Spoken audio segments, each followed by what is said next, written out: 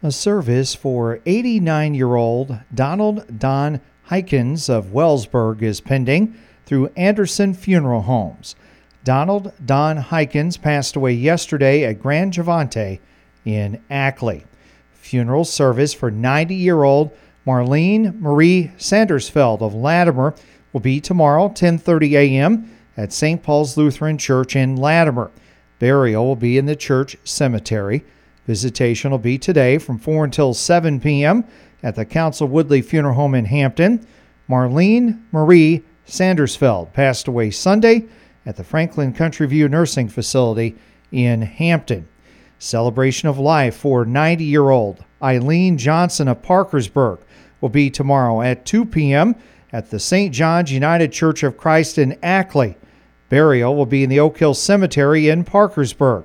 Visitation will be tomorrow from 1 until 2 p.m. at the church. Redmond Funeral Cremation Services in Parkersburg in charge of the arrangements. Eileen Johnson passed away Wednesday at Scenic Living Communities in Iowa Falls. Memorial visitation for 43-year-old Danielle Jennings of Iowa Falls will be Sunday from 1 until 3 p.m. at the Council Woodley Funeral Home in Iowa Falls.